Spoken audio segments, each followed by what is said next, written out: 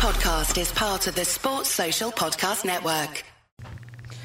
Hello and welcome to another video and podcast from Fantasy Football Scout. There's no Sam or Az this week, so you lucky people have got us two. My name is Joe and today I'm joined by David to answer your questions as we look ahead to FPL Game Week 5. David, welcome. How are you?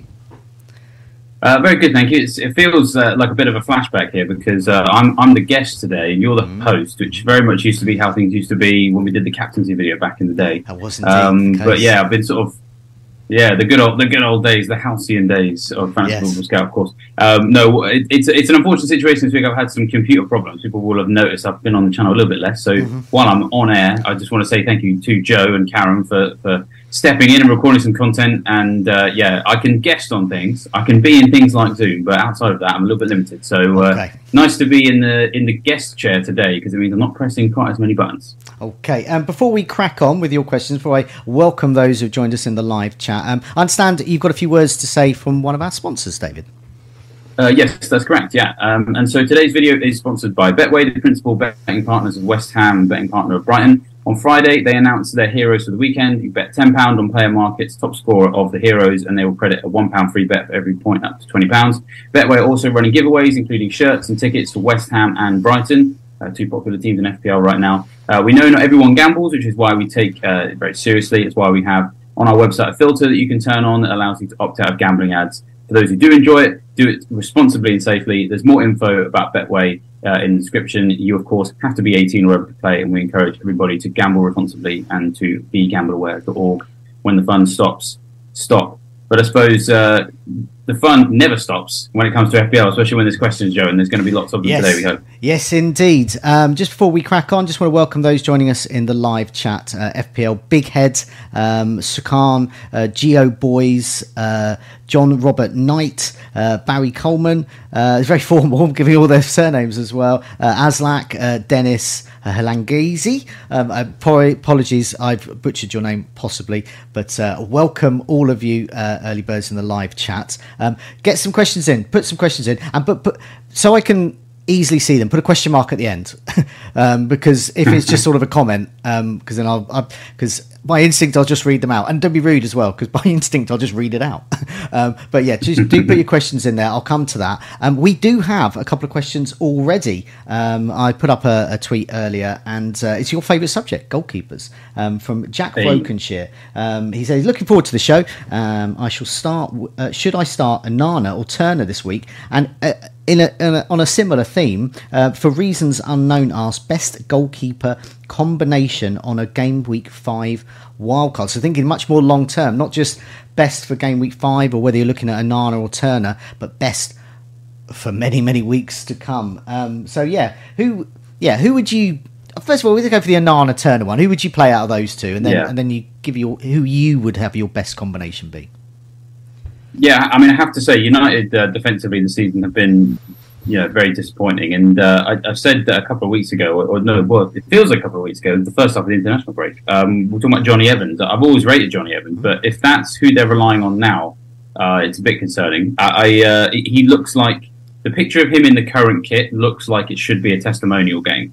It just looks like too much of a mind-bending event to see him looking the way that he is in a full Premier League kit. It's crazy. But not to put it all on him. As I said, I've got a lot of respect for him, but he's not as young as he was. No. But they've had other problems outside of that as well, defensively. I'd be very concerned if I had Onana right now, and to be honest, I'd probably be selling him.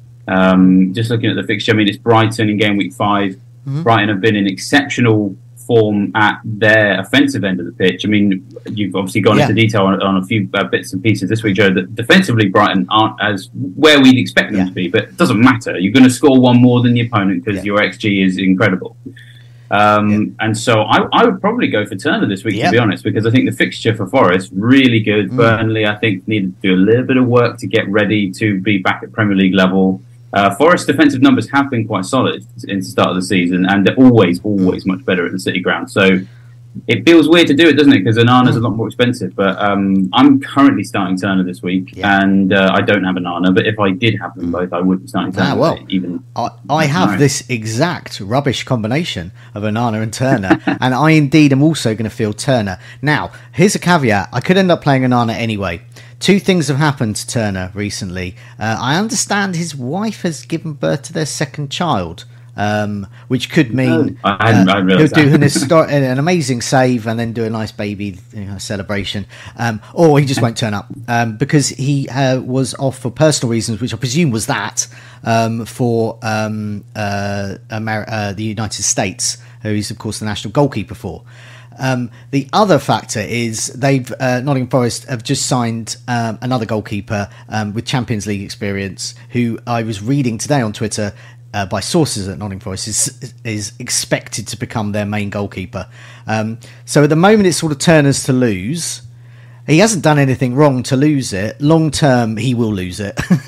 But also short term, he could be on nappy changing duties. I don't know. So there's lots of doubt there. So I've got Onana ready to go.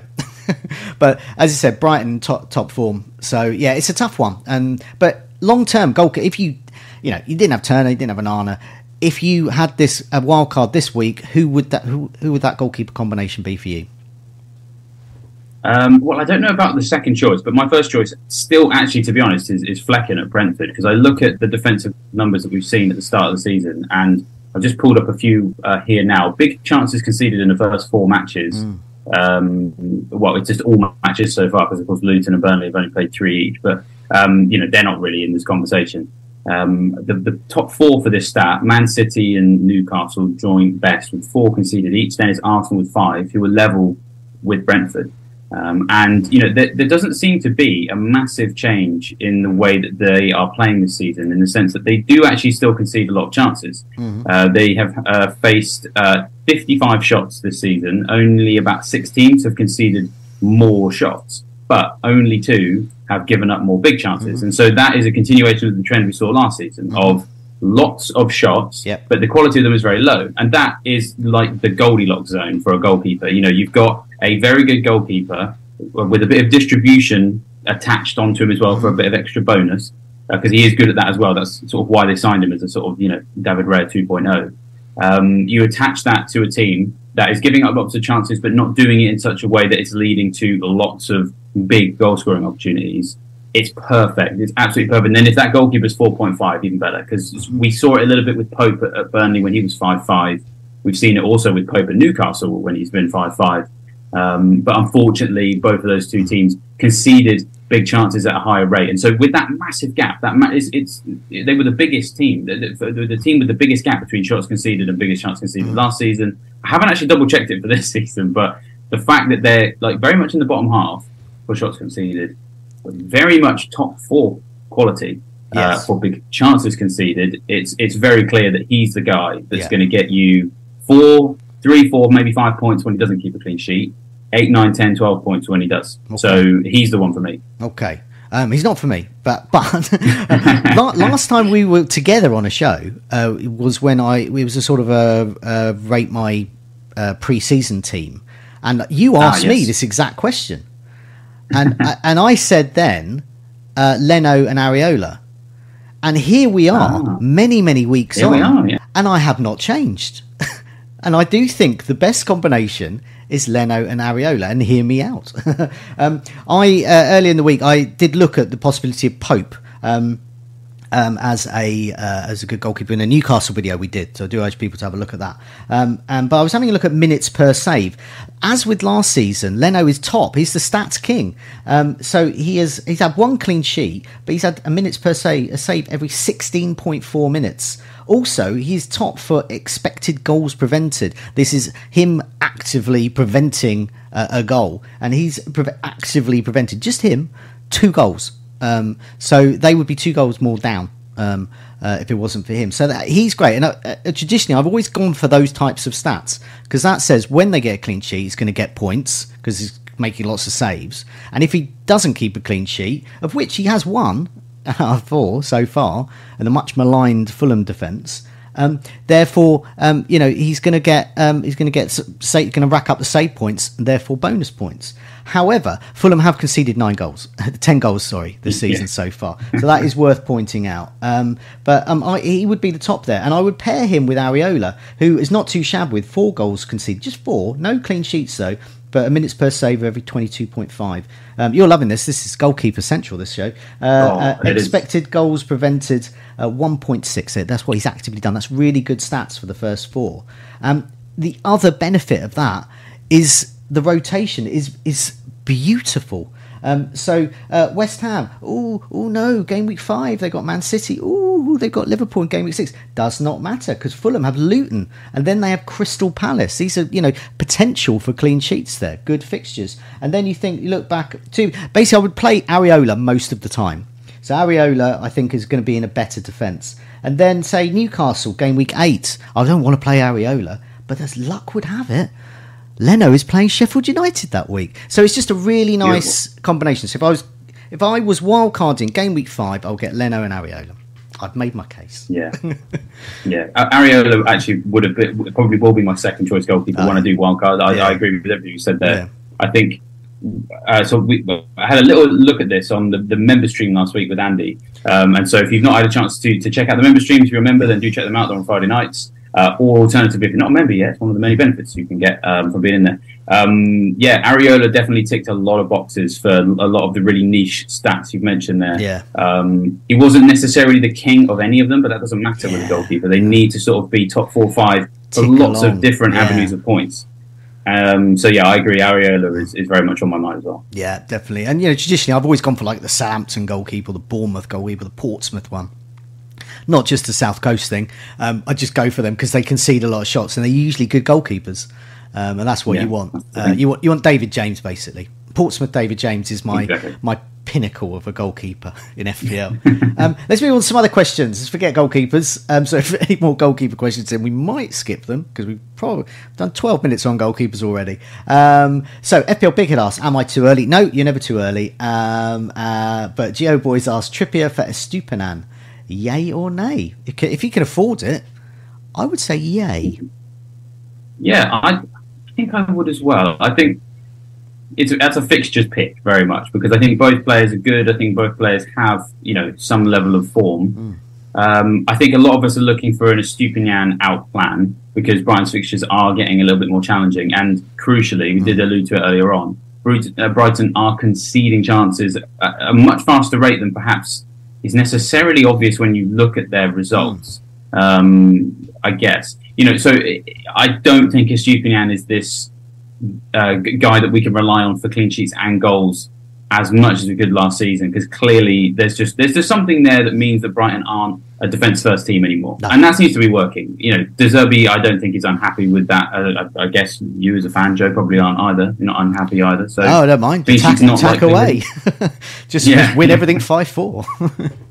Yeah, exactly. And most fans aren't going to mind that. So I don't think there's any pressure on him to make some changes there. So yes, I think that Trippier and people from the Newcastle defence, I think over the next run of games, when you look at the swing on the ticker as well, Newcastle, there's more upside there.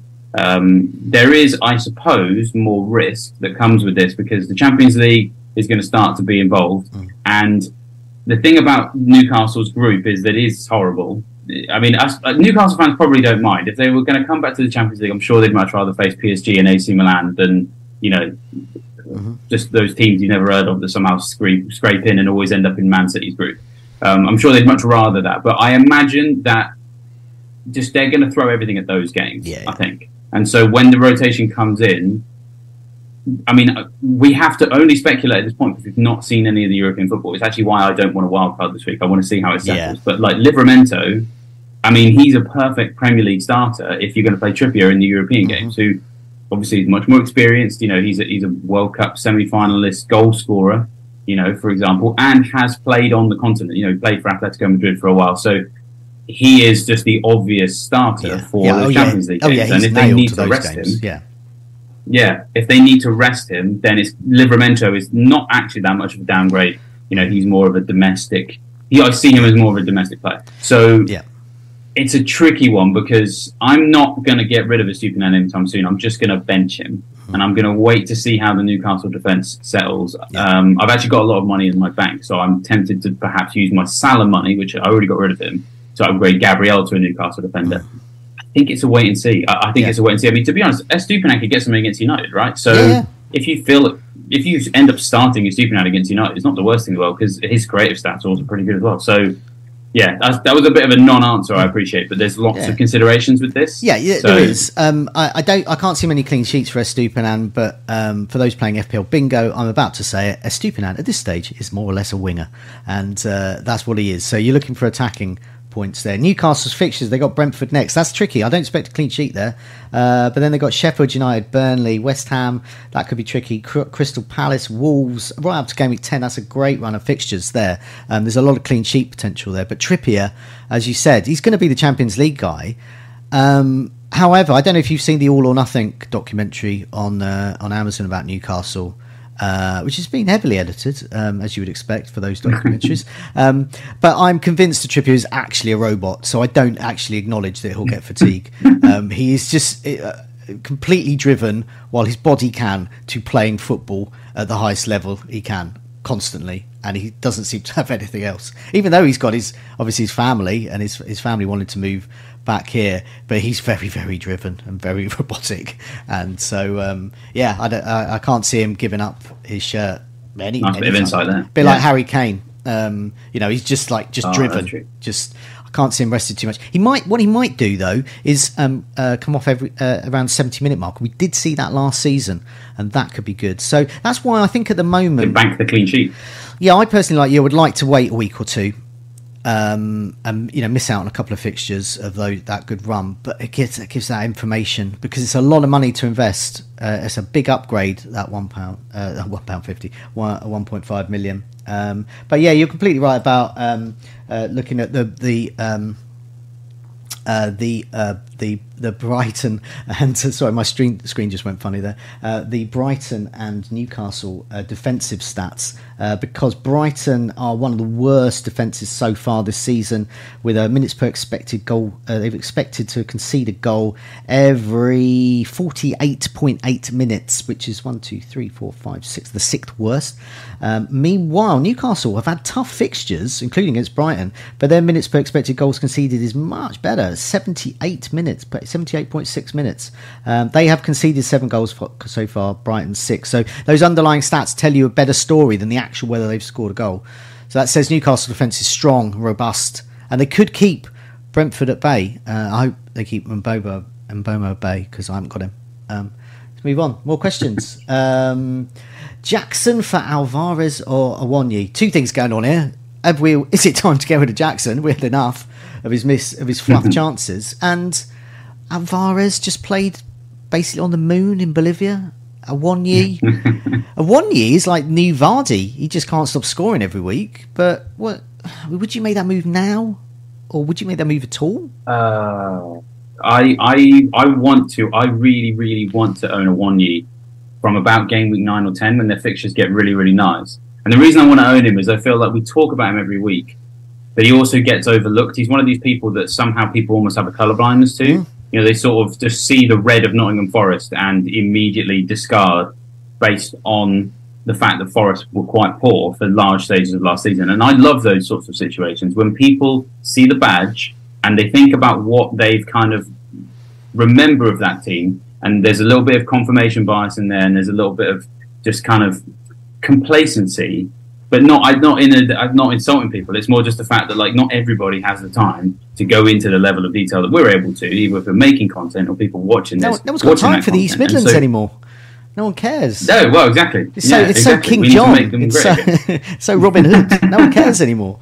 That is very true. Yeah, and so then when we see these stats that come through, that suggests that actually there's been a shift, there's been a change.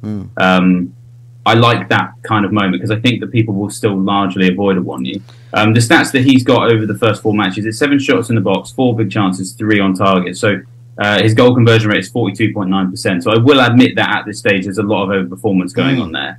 Not unlike Vardy back in his heyday when he broke Van Nistelrooy's record. I'm pretty sure it was 1 shot per game. It was a goal. And those sorts of stats are hard to predict an end point for. So I will appreciate there is a little bit of potential statistical anomaly here.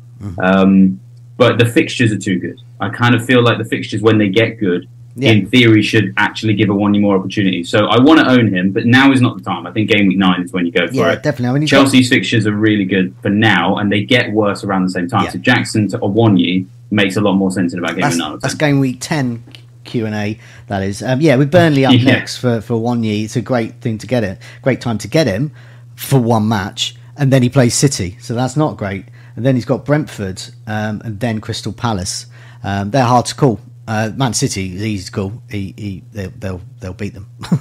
But those other two fixtures are tough to call. Yeah, 25 points. You're right about people are completely ignoring him. I was saying this about Evan Ferguson recently to Tom. It's like in The Usual Suspects. What the line that Kevin Spacey uses in that, which is what is the greatest trick the devil ever pulled to convince the world he didn't exist. Awoniyi is the devil, like Evan Ferguson. They've convinced the world they don't exist. Yeah. Meanwhile, Ferguson is only Haaland to score more goals than Ferguson this season, and Awoniyi has 3 goals, 25 FPL points. And I think it's 8 games in a row that he scored in as well. So he's getting close to the Vardy record. So. I think so. Yeah, I think someone was saying game week 35 last season was the last time he scored. So yeah, we're not doubting it. It's just whether this is a good time to get him in, given that he's got City in game week 6, given that Jackson has Bournemouth, which could be a good fixture. But what will happen in game week 6 Q&A when Az and Sam are back? They're going to get a whole bunch of questions. Shall I dump Jackson because he's missed Flufflo's big chances again? But if he has scored loads, everyone's going to want to get him back in and say sorry to him. So the Jackson thing is really going to be a game week 6. He's a big hold. Easy, yeah. His stats are good. So as long as he can just start converting them into goals, I think we should be okay. As long as he doesn't set up his mortgage on the goals imminent table this season, I think we'll be fine. We're hoping he's going to move out, aren't we? Yeah, well, he was on our ultra differentials table because he was at that stage he was under 5% owned. I think he still may be, but earlier in the week he was 4.8% owned. So yes, he is definitely a good asset, and he's got a brace, perhaps even a hat trick in him. But Burnley could be the game to do that. Barry Coleman asks, Eze to Son for free. He already has Maddison. So lots going on with that question as well. Son, surely he's going to play up front for against Sheffield United after doing so well last time, and Richarlison having off-field issues. But selling Eze to him, I'm not sure about, especially if you've got Maddison. Because in game week 6, like with Awoniyi, game week 6 the fixtures toughen, and so Son has 2 bad games. And so my take is, if you've got Maddison, and given it's just after the international break, we don't know if Son is going to get there, but team news might give it. I would say hold Eze at the moment. I really like Eze. I think people are down on him. I mean, again, to be honest, it comes down to what people use as a yardstick for success in FPL. I think the fact that he's not achieved what he wants to yet in terms of points makes people think he's not playing well. But he isn't playing badly. He's playing really, really well. He's clearly the best player in that Palace team. Looks exciting every week. And he's basically done everything but score and get an assist.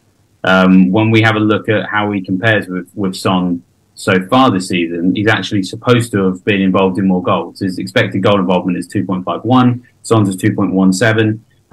Yes, we know Son is on his day a world-class player, so it's not necessarily unsurprising to see Son outperform his XG. We've seen that many times down through the years, so maybe we don't have to read as much as we think into that specific comparison.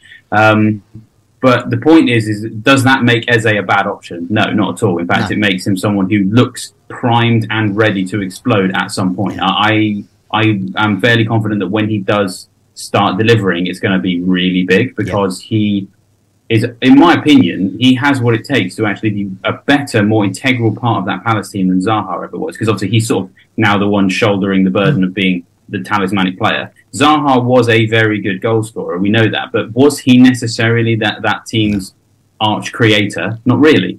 No. Eze, however, is seemingly both. He is someone who can get lots of goals, but is a very, very good creator as well. He's created more chances than Son this season. He's had more shots in the box than Son this season, and he's had more shots on target as well. The goal conversion rate obviously is much lower, but and a good point on the fixtures as well. I think there is a lot of short-sightedness on the Spurs fixtures because they are going to be tricky. Yeah, to put the other side of the coin, the fixtures are tricky on paper, but I don't rate the Arsenal defence that much, especially at the Emirates. I think it's for 4 clean sheets in the last 21. Liverpool clean sheets haven't been great either. So there's a possibility that Son gets you something, but it will sting, won't it, if it comes at the expense of Eze. It doesn't look hauly, though. But yeah, with Tottenham, Sheffield United, great fixture. Arsenal, Liverpool, can't see Son in the scout picks those weeks. Game week 8, then now you're talking back to Luton again. So game week 8 is when I am looking at possibly getting Son in, maybe. But, I'm quite happy with my midfielders. If I had a space in midfield at the moment, I would actually go for Eze, not Son. Because, so Eze's got Aston Villa next, but then he's got Fulham, the worst defence at the moment. And then Manchester United. Crystal Palace do well at Manchester United, and their defence is a bit shaky. And then they've got Nottingham Forest at home. So these are great fixtures. And then you can just hop on to whoever then, if you get bored of Eze then. But I actually think Eze's a hold, and next week I think he's a buy rather than a bye-bye. So, Sukan, would you bench Gusto Estupiñán? We'll be a bit quicker with this one. Who would you bench? If you had to bench one. Am I muted? No, I'm not. So I wasn't just checking if I'd muted myself. It's tricky, isn't it? Because we think that James might be back. I would start Estupiñán. I think he's more likely to start the games. And maybe Gusto gets you something, but I don't know. I think I would be more annoyed with myself if I benched Estupiñán and he hauled than if I benched Gusto if he hauled. Which is maybe irrational, but that's probably where I'd go. Yeah, I agree. I think Estupiñán's got more attacking to it. I think neither will keep a clean sheet because Chelsea are against Solanke, who is a very good player. And like he is Kaiser Sose, we've all he's the greatest trick he ever pulled. Pretends Solanke never existed. He is another one. I'm just reading through the questions. I can't pronounce his name again. Well, I'm going to give it a go again. Halanganesa. Anyway, you know who you are. Jota or Foden for Maddison. He wants to clearly wants to get Maddison in. I see, right, yeah. I wouldn't get rid of Jota or Foden for Maddison. Darwin Núñez is injured or has an injury. He might be fit for the Liverpool game. But if he isn't, that pretty much, I would say, locks Jota, who scored heavily for his country midweek, would put him in the driving seat to be the number 9 there against Wolves, his old club. And you all know what happens when players play their old clubs. So I think Jota's a hold. Foden, possibly Foden for Maddison, but that sounds mental. It does, but it wouldn't necessarily be. I think there's a method to the madness, and it's madness in the mind of some because it's Foden and lots of people have got him, and Man City's attack is very good. But I was just having a look at how they've compared so far this season, and obviously we've had this discussion before, haven't we, Joe? I think about how much you factor minutes into things, and Foden's stats are not as good as Maddison's, and then you might have someone come along and be like, well, to be fair to him, he's not playing as many minutes, and then you go, well, that's the point. Yeah, that's exactly the point. Foden is not a 90-minute man. Maddison clearly is. And so when you look at what they've achieved so far this season, Maddison's created 2 big chances, Foden none. Maddison's had 9 shots in the box, Foden's had just 4. 2 big chances for Maddison, 1 for Foden. 9 shots on target for Maddison, just 2 for Foden. And so their expected goal involvement is miles apart, and there's not even penalties to consider here. So it's expected goal involvement for Maddison at 3.42 for Maddison, and for Foden it's 1.43. So that's basically 2 goals. So it would maybe hurt, and it might hurt this week. But I actually feel like if Foden gets a haul, I'm not going to be shocked at that. But European football is coming up. I think that minute management for Foden is going to continue, possibly even get worse. And so even if it backfires this week, over the course of the next 6, I would be very, very surprised if Foden scores more points than Maddison, because the fixtures stay good for Spurs. No rotation kind of anyway, and there's European football isn't going to impact Maddison. I think if your team can afford to make what is arguably a luxury transfer, because Foden's not a bad option, it's a transfer probably well spent, because I do think it elevates both arguably the floor and the ceiling of your midfield. So, well, my take is a slightly different in that it's a running theme with the answers. Game week 5 is not the week to do the move. Game week 6, perhaps. Game week 7. This is why I didn't wildcard now. My team didn't particularly need it, but also I think there's certain teams with great fixtures game week 5 and terrible fixtures game week 6, and the reverse. So with Foden, he's got West Ham away. So if you've got Haaland, you're going to captain him. You maybe don't need Foden. Maddison against Sheffield United is going to be a better pick. But then game week 6, you've got Foden against Nottingham Forest at home, which is he's in the scout picks for that one. And then he's got Wolves away. Meanwhile, Maddison has got Arsenal away and Liverpool at home. So then I would favour Foden, you see. So I wouldn't make that move, because I think you'd possibly Foden could outscore Maddison in those two games. But yeah, granted, longer term, game week 8, it's much better. You've got Foden has got Arsenal away and Tottenham back to good fixtures. You've got Luton away, and the good fixtures run continues. But yeah, I mean, there's an opportunity cost with all these types of moves. I am not that kind of player that looks at a good player in my team and thinks, I know, I'm going to get rid of him for another good player, because unless there's a dramatic turn in the fixtures. But I think there's a cost there, and that's why I haven't made any midfield moves. No, I made one midfield move. I got Sterling in. I can't remember who I got rid of for Sterling. Must have been good. I know, it was Martinelli, and that move was ultimately. I did wonder if it was an Arsenal. I've got rid of Martinelli for Sterling a couple of weeks ago, and ultimately that move cost me 3 points, because Martinelli got an assist over that time, and I got Sterling in after his hat trick, because obviously a points chasing. So let's have a look at these fixtures. These questions rather. Jack Flash Poet, Ward Prowse as an enabler.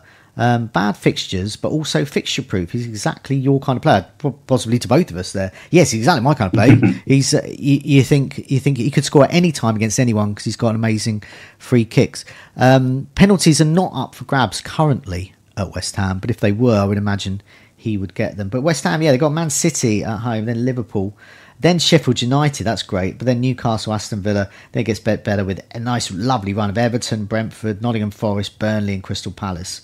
So sort of game week 9 is the Ward-Prowse time. You see the theme emerging here. Now for me is not the Ward-Prowse week. But yeah, I think he may be in my wildcard around game week 9ish. If I can't afford Bowen, for example, if he goes up in price. I was just going to mention Bowen, because I think that's the decision that people have got to make. Because I do think that paying the extra, what we've seen so far is that paying the extra million on Bowen probably is going to be rewarded. It's just what that's going to cost you out there. In isolation, I think Bowen's going to get more points. Can Ward-Prowse match Bowen sufficiently to allow a bigger leverage of sort of, gains in other areas of your team? And so it is going to be team specific, especially as you say, game week 9, that seems the perfect time to wildcard, because we talked about Forest as one team that gets good around that time. And we've talked about like Chelsea gets worse, for example. Newcastle's get better. Palace gets better. West Ham is another team who right now we don't really want to be invested in. The fixtures really poor. They get really good. Mm-hmm. So it's another game week 9 specific question, because who the must-haves by then may dictate the answer to this. But yeah, in terms of what we've seen so far, I think the extra million on Bowen would work, because interestingly enough, he has actually created more chances than Ward-Prowse, although Ward-Prowse is creating them at a faster rate because he played fewer minutes. But the goal threat is kind of no comparison. 9 shots in the box for Bowen, just the 2 for Ward-Prowse. 4 big chances for Bowen, just the 1 for Ward-Prowse. 6 shots on target compared to Ward-Prowse's 2, and then the XGI is 2.77 to 1.36. So there is quite a big gap, and 1 million's not really that much to jump from X to Y. So yeah. I think Bowen is still the front runner, but I don't think Ward-Prowse is bad. As I said, it just depends on what you're doing elsewhere. So, yeah, million is not a lot. It's basically what Brighton give Chelsea every single second of the year. And on that segue, Stephen Gallagher asks, Matoma to Maddison, or if Nunez is out, go for a cheeky Jota punt. Well, I've already given my views about Jota. I think he's pretty much nailed to start at number 9 if Nunez is out. So do monitor that situation. We've got team news tomorrow.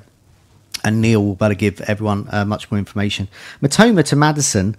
I'd be tempted to make that move. Matoma does not have the best of luck against Wan-Bissaka, who he plays against, who is likely to play against Manchester United. Wan-Bissaka is Matoma kryptonite, and so I think now, I mean, even though Matoma has Bournemouth next, he then has Aston Villa, Liverpool, Man City after that. So it's it's not a great run for Brighton. And at the same time, they've got Europa League commitments, and I expect Matoma. So Brighton's group is really tough. So I expect their top side, of which Matoma's in, to play that one. So yeah, I would do that. If I had Matoma, even as a Brighton fan, I would look, and didn't have Maddison, I would make that move myself. What about you? Yeah. Well, the thing that I find really interesting about Matoma is, from what I can see, I mean, I've not watched as many of the Brighton games as I perhaps wanted to this season. You may well have seen a lot more than me, but the thing about Matoma is, from what we saw last season, both eye test, anecdotally and statistically, was that he was a shot-heavy guy. He was a volume shooter whose accuracy actually wasn't brilliant, but it didn't matter because he shot so often that the law of averages would suggest that eventually one of them's going to go in, and of course that's what we saw.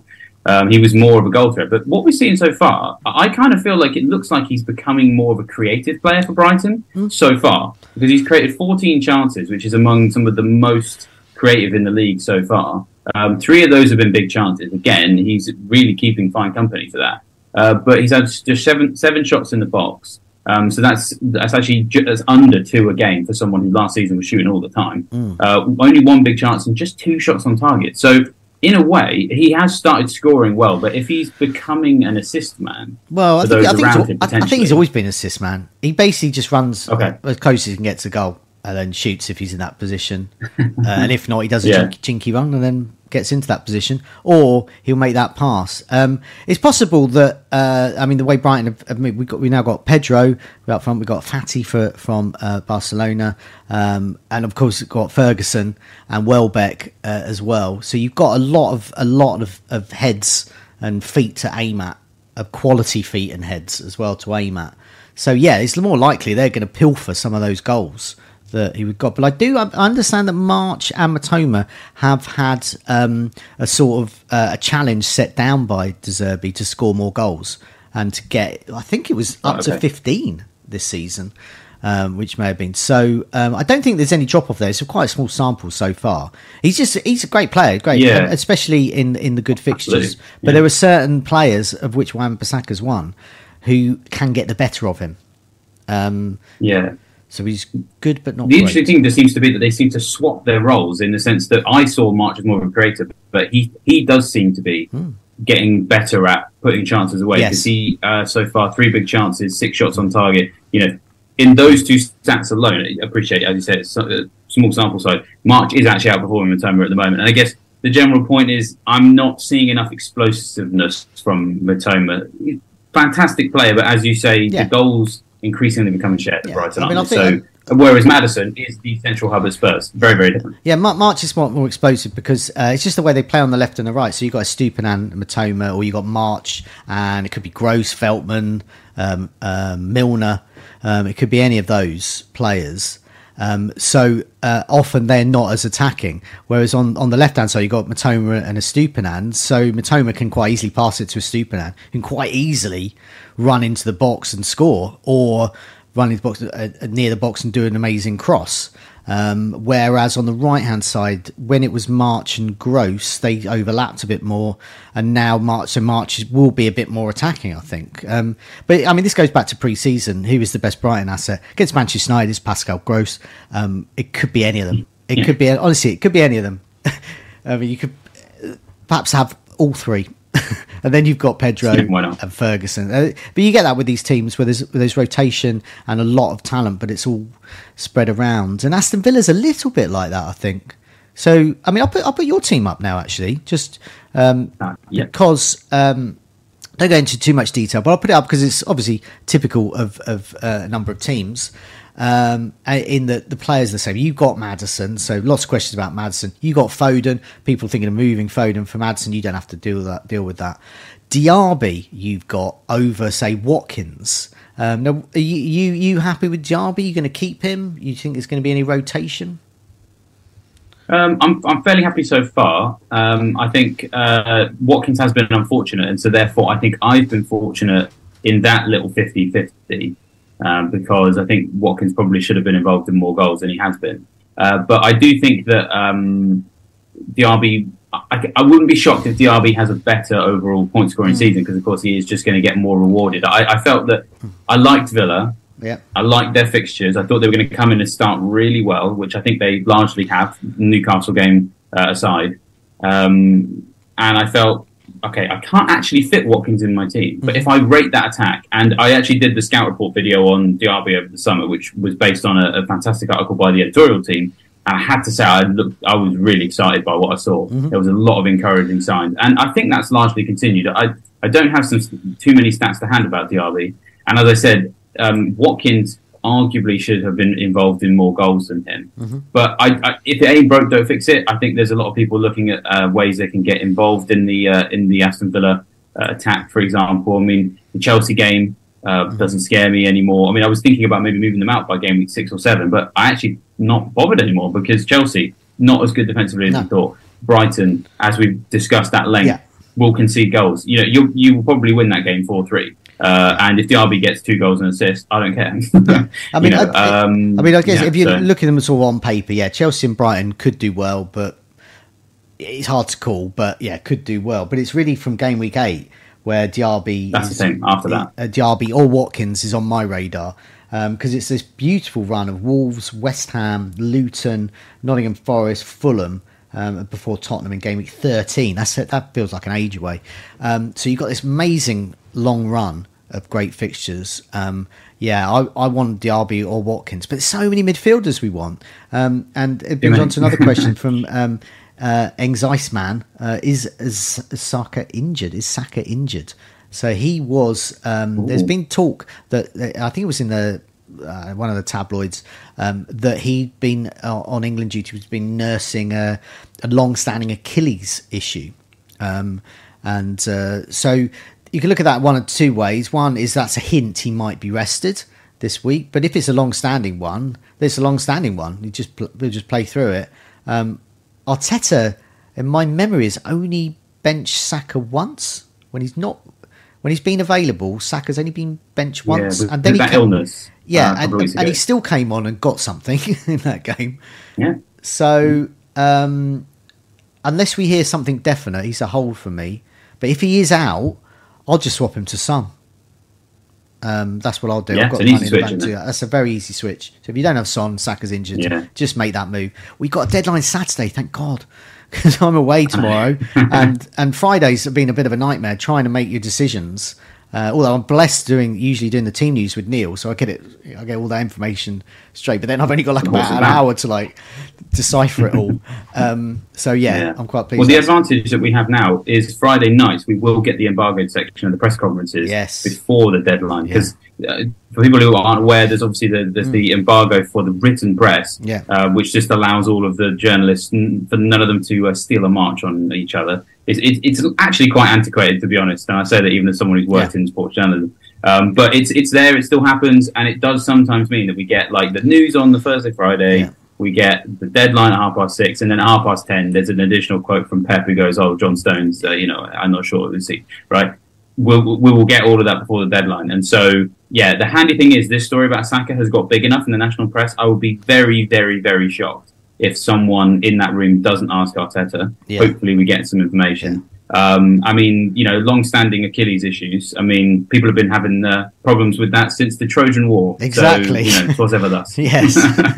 It's always been an issue there. But I think with Saka, we'll get some kind of definite, we'll get some kind of leak Saturday morning. But if it's a long-standing issue, it's just a long-standing issue. And he'll just be made to play through it all. Let's race through some more of these questions. We've done about 45 minutes. Can we do more? We got time for more, David? I think so. Yeah, we can. Stick a few more in. We'll rattle through some more. I've got a bit more time. So SMB says, Az and Sam look like they've had a rough week. Thanks very much. Let's have a look through. Kamsi has caught us on the our pronunciation of a Wanyi. Blimey! I mean, yes, is it Awoniyi? I've seen people start talking about this, and I'm realizing maybe I need to sort myself out. To be honest, Kamsi, that's the least of your worries with our pronunciation of footballers. I think he's got off quite lightly. I've just put while we're talking, I've just put the Game Week 5 fixtures just to remind people watching what those fixtures are, and I can draw them so I can remember who Newcastle are playing, for example. Okay, Dennis Robertson. How much effect does European football tend to make with player rotation? I want to bring in Diaby, but think his Premier League minutes may get reduced. Diaby, I don't think he played international, did he? Was he not asking about European rotation as well? Yeah, he's asking about European rotation, but in specifically with Diaby. But yeah, I would say, in principle, yes. I haven't used any subs. I haven't used any bench players yet. Every week after the internationals, it's the most unpredictable week. This is why I don't like wildcarding too much early on after the first wildcard, after the first international break. And I will go. I'm trying to remember who the Leicester player is who I said I'll go that deep. I can't remember who it was now. I know what you mean. Yeah. But Nampalis Mendy or something. I could be going Bayer deep. Who knows? He's my third bench player this week from Burnley. But I anticipate you going into a first or even second sub. I think that happens. But I don't know. We did a European roundup video yesterday with Mark, and also Neil has been compiling everything from the site. Neil and Tom, lots of articles at Fantasy Football Scout. We'll give you all those questions about Diaby. It gives you a rundown of who's played the most minutes as well. So if there's a player you're thinking of getting in, but you think, will they be tired? It shows you who's played 180 minutes, and there's a hell of a lot of players. So have a look at that list. It's on the Fantasy Football Scout. Just have a look at the European Roundup article. It's one of the last 3 or 4 on the site. Okay, let's rattle through some more questions. Okay, Danny B, start Pedro or Edouard? I like this question. I mean, I'd start Pedro. I think he's gone down in price. Yeah. Good differential now because people have got rid. And the thing is, I don't think getting rid of him when we got rid of him, if people either did it game week 2 or 3, I don't think that was the wrong decision at the time. But circumstances have shifted in that Suso's got an injury, Welbeck's got an injury, United's defence doesn't look very good. Pedro is not a bad option in that team. We're fairly confident he's going to start. I would be this week, to be honest. Do obviously wait for the press conferences, and of course on Friday, we will have another team news video with Neil, so that's an opportunity to pick his brains on the rotation with the Seagulls. So Pedro this week, I think is actually it's still a good shout. And until we get some news suggesting that this injury, not crisis, it's not quite at that stage yet, but this sort of increase in injuries in that specific position, until that starts to subside, I think Pedro still has a little bit more value. Okay. Well, I'm just going to put a picture of my team up. I won't dwell on it too long, but it's just a bit of Ferguson. So I've got Ferguson in there, not only so I can earn more smug points for nailing his hat-trick last time out, but he promptly then got injured and was off international duty. In my local paper, my former employers, the Brighton and Hove Argus, they did some training pictures. Welbeck is back in training. Happy. He's there training away. Ferguson was not pictured at all. So even if Ferguson is okay, the fact that he hasn't been pictured training so far, and we're getting closer and closer to that match, would suggest that it's Welbeck's going to start. Who's going to be behind him? I think it will be either Pedro or Lallana. So I wouldn't say Pedro's 100%, but with a Ferguson being injured or likely to be injured, as we'll get more in team news tomorrow on this, I think that Pedro is more likely to start. So I would say keep him. Game week 6, he faces Bournemouth, but Ferguson could be back then, and of which Edouard has Fulham at home. So Edouard's the guy there. The other reason I put my team up there, just because other people might have a striker they want to get rid of. In my case, because he might not play. I think Morris is probably the best one because game week 7, everyone's going to want him for Luton, and I think you just make that move a little bit early. And then Luton, looking at the fixtures, Luton have Fulham, the worst defence, and then Wolves, and then Everton and Burnley, obviously in game week 7. So it's a really nice run of fixtures there. So I think he would be a top choice. So the answer to that question: start Pedro and Edouard we think would be Pedro this week. For that place in the short term, maybe Morris is the answer. Yeah, I think if you look at the 4 matches Luton have up next in their next 3, because obviously there's a double, all 4 of them are in the bottom 6 in the Premier League for minutes per expected goals conceded. I think, but waiting 1 week, just double check that Morris can actually deliver on that, I think is relatively shrewd. I think you might get rewarded if you go this week, but I would personally, I'm thinking about him as well. Just he's a bit of an opportunity, because I think a lot of people will just write that double game week off, but like purely because of Emmanuel Dennis, which makes no sense because they're completely different players. They might both flop, but just because he did and just because he got sent off, and there's all these double game weeks with the terrible strikers, it doesn't necessarily mean Morris will. So I think we do need to keep an eye on these fixtures because they are good fixtures. Yeah. So, okay, we're going to rattle through these ones. We'll go really quick on these ones, and then at the end, I'll put up a rate my team of the best players for game week 5. This is the rate my team tool, and so it gives a snapshot of what the computer, the XG boffins behind it, believe are going to be the highest scoring players, and hopefully that will answer any other questions we haven't managed to get to. So we'll quick ones here. Josh, as soon you start Gvardiol or Estupiñán, easy start the Man City guy. You agree? Mm-hmm. Yep. Okay. Choco asks, so Matoma to Mbomo is viable? Yes, indeed. Mbomo is a great pick. Matoma is a great pick, but bad fixtures. One's got good fixtures, one hasn't. Any news on Shaw? We don't have any news on Luke Shaw at the moment. Still injured. Still. I'm not sure. Yeah, you're not sure. Karima, should I keep Isak?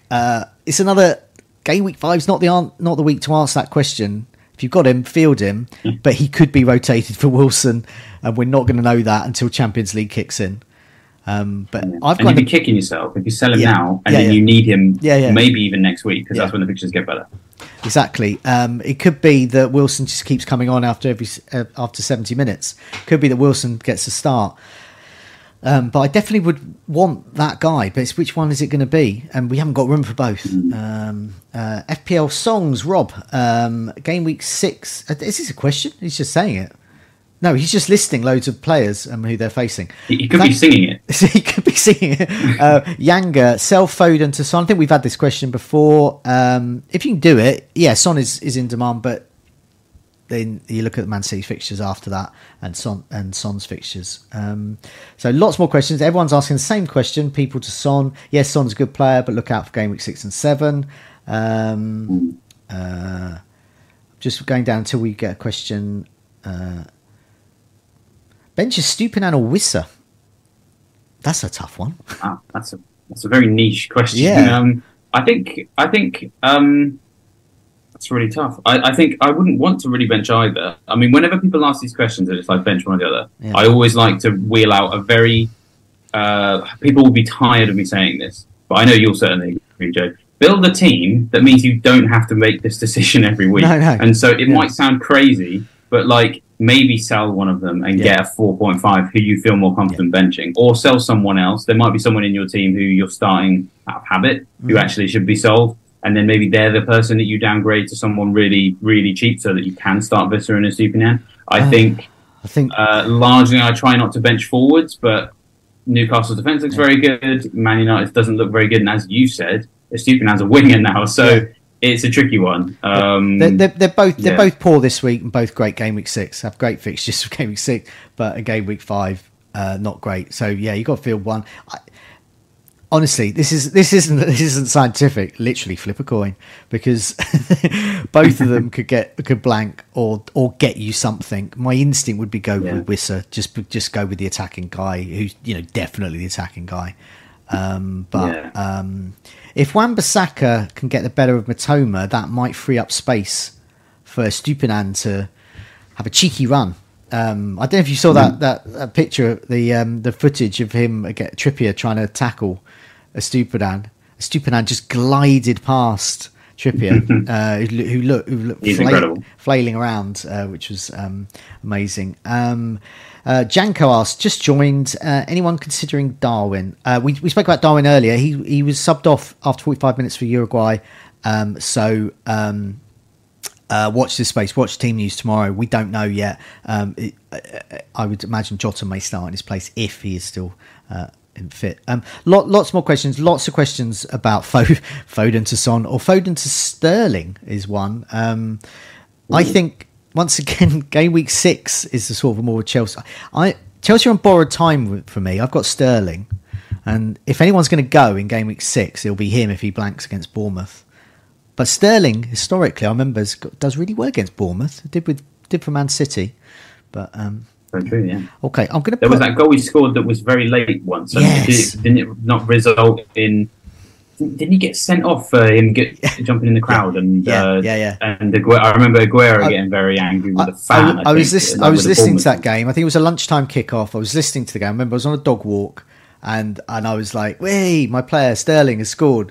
Oh, what's happening now? And then, it was just I couldn't even work out the points on the dog walk. You know, how he scored, gets sent off. Just on and on. Okay, chaos. We're going to put some rate my team stats up just to end off with. What I've got the top 12 players in terms of points game week 5. So this is rate my team to fantasy football scale in the members area. Do have a look at that. Most of the stats that we've been talking about here, they all come from there. The season ticker there. That's how we're able to reel off all these fixtures seemingly at will. We both got the fixture ticker open on a different screen. And Haaland is top.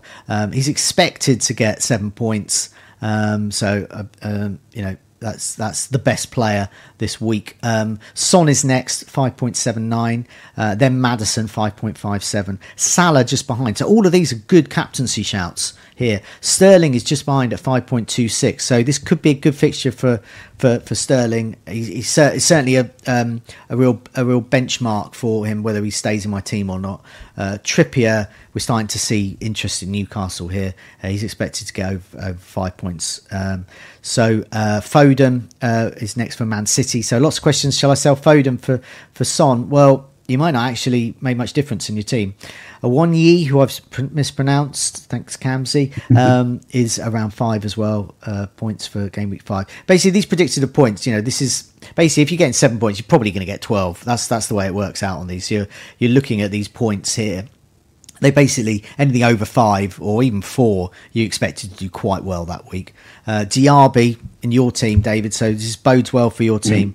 Bruno Fernandes is next. Rashford's also on the list. Watkins and Saka, should he plays facing Everton. So these are the key players to have. It's a question of how many you own. I've got 1, 2, 3, 4, 5, 6. I've got 6 of them. And I think you might have more than me. I got 5. I think you got 5, and this might as well knock one off that list because we both have Haaland. Yeah, so I've got Fernandes and Rashford, and they both great form for their country, but you don't have either. So I do have a plan to get Bruno. What's your Bruno plan? is on my list. That's what we're going to end with. What's your transfer plan for this week then? Yeah, well, I probably won't make any transfers this week.